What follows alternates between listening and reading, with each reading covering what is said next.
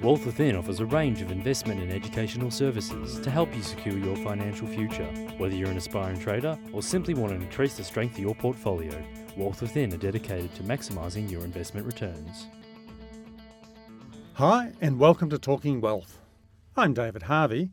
I'm a Senior Investment Analyst at Wealth Within. I read with interest the other day that the banks have actually carried out a survey in terms of their risks and the way they perceive life. And it was carried out by, I think it was Price Waterhouse. And they've taken a survey of banks all around the world. And isn't it very interesting how, I'm sure if this survey was taken a year ago, we might have had a different lead on this. But guess what they perceive now as being their number one risk? And that risk is political interference. And in some ways, it's really quite ironic that they would choose to put political interference as their risk.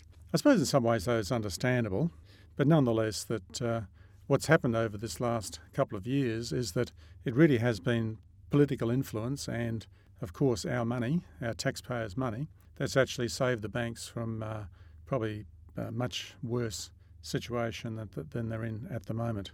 And so therefore, I would have thought that they would have put there as politics as being a number one benefit, but perhaps you can understand it from their perspective that, like in the United States at the moment with Obama saying, well, he's going to do one thing and then he does another, or he changes his mind on something which then changes the way that they have to run their business. And so that sort of causes them to take into account what our leaders, political leaders, might be thinking rather than what's in the best or the commercial interest of the organisation.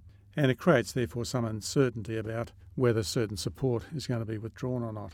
But nonetheless, I suppose that implies that the banks probably couldn't work at the moment without our money in there supporting them. In Australia, there's not a lot of money, but nonetheless, that what they have done is that they've actually received a lot of support through the guarantee on funds. So that comes as a liability to the government.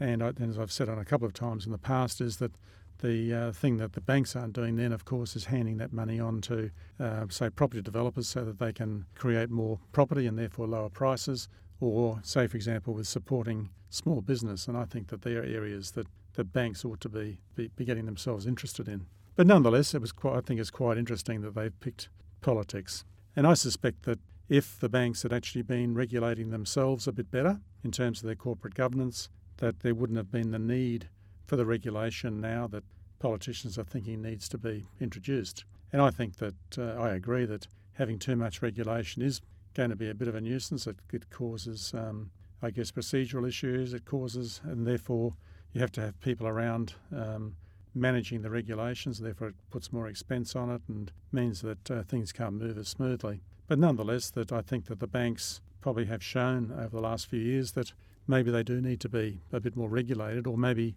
there have to be different benchmarks set for the banks so that they can actually in the main regulate themselves, but they have to sort of work within certain particular benchmarks. And not being a banker, I'm not sure exactly what they'd be. I've come more from a management background, but nonetheless that I would have thought that there's going to be some benchmarks that they must meet in terms of their governance requirements, or maybe it gets down to, I think that where they got themselves into trouble over the last few years is lending too much money, probably too much leverage, and probably lending to the wrong people. And the reason the banks felt compelled to do that was through competitive pressure, and then people getting huge bonuses for making those sorts of lends. So they're the sort of things that cause that moral hazard within the banking sector, where you have people who are going to get rewarded on what they lend rather than the quality of their lend. And so I think they're the sorts of issues that perhaps they need to be focusing on.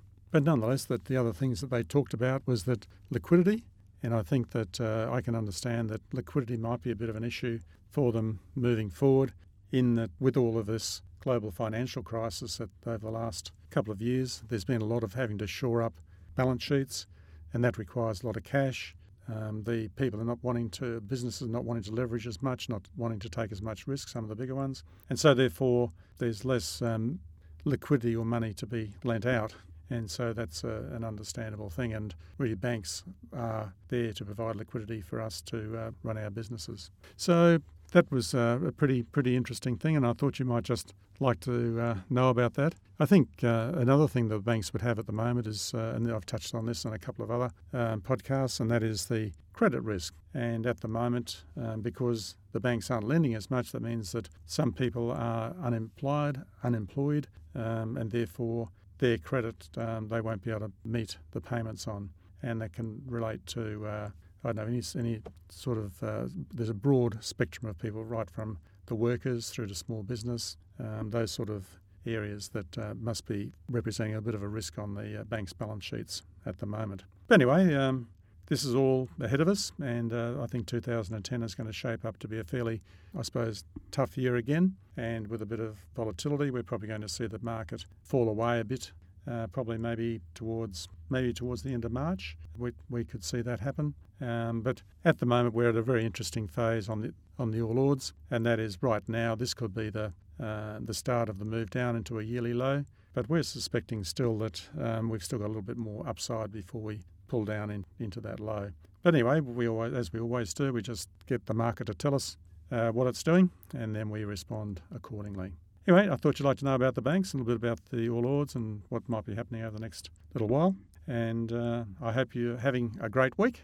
This is David Harvey signing off from Talking Wealth, and I look forward to catching you again next time. Talking Wealth was brought to you by Wealth Within. To learn how you too can maximise your investment returns, call 1300 ShareTrade.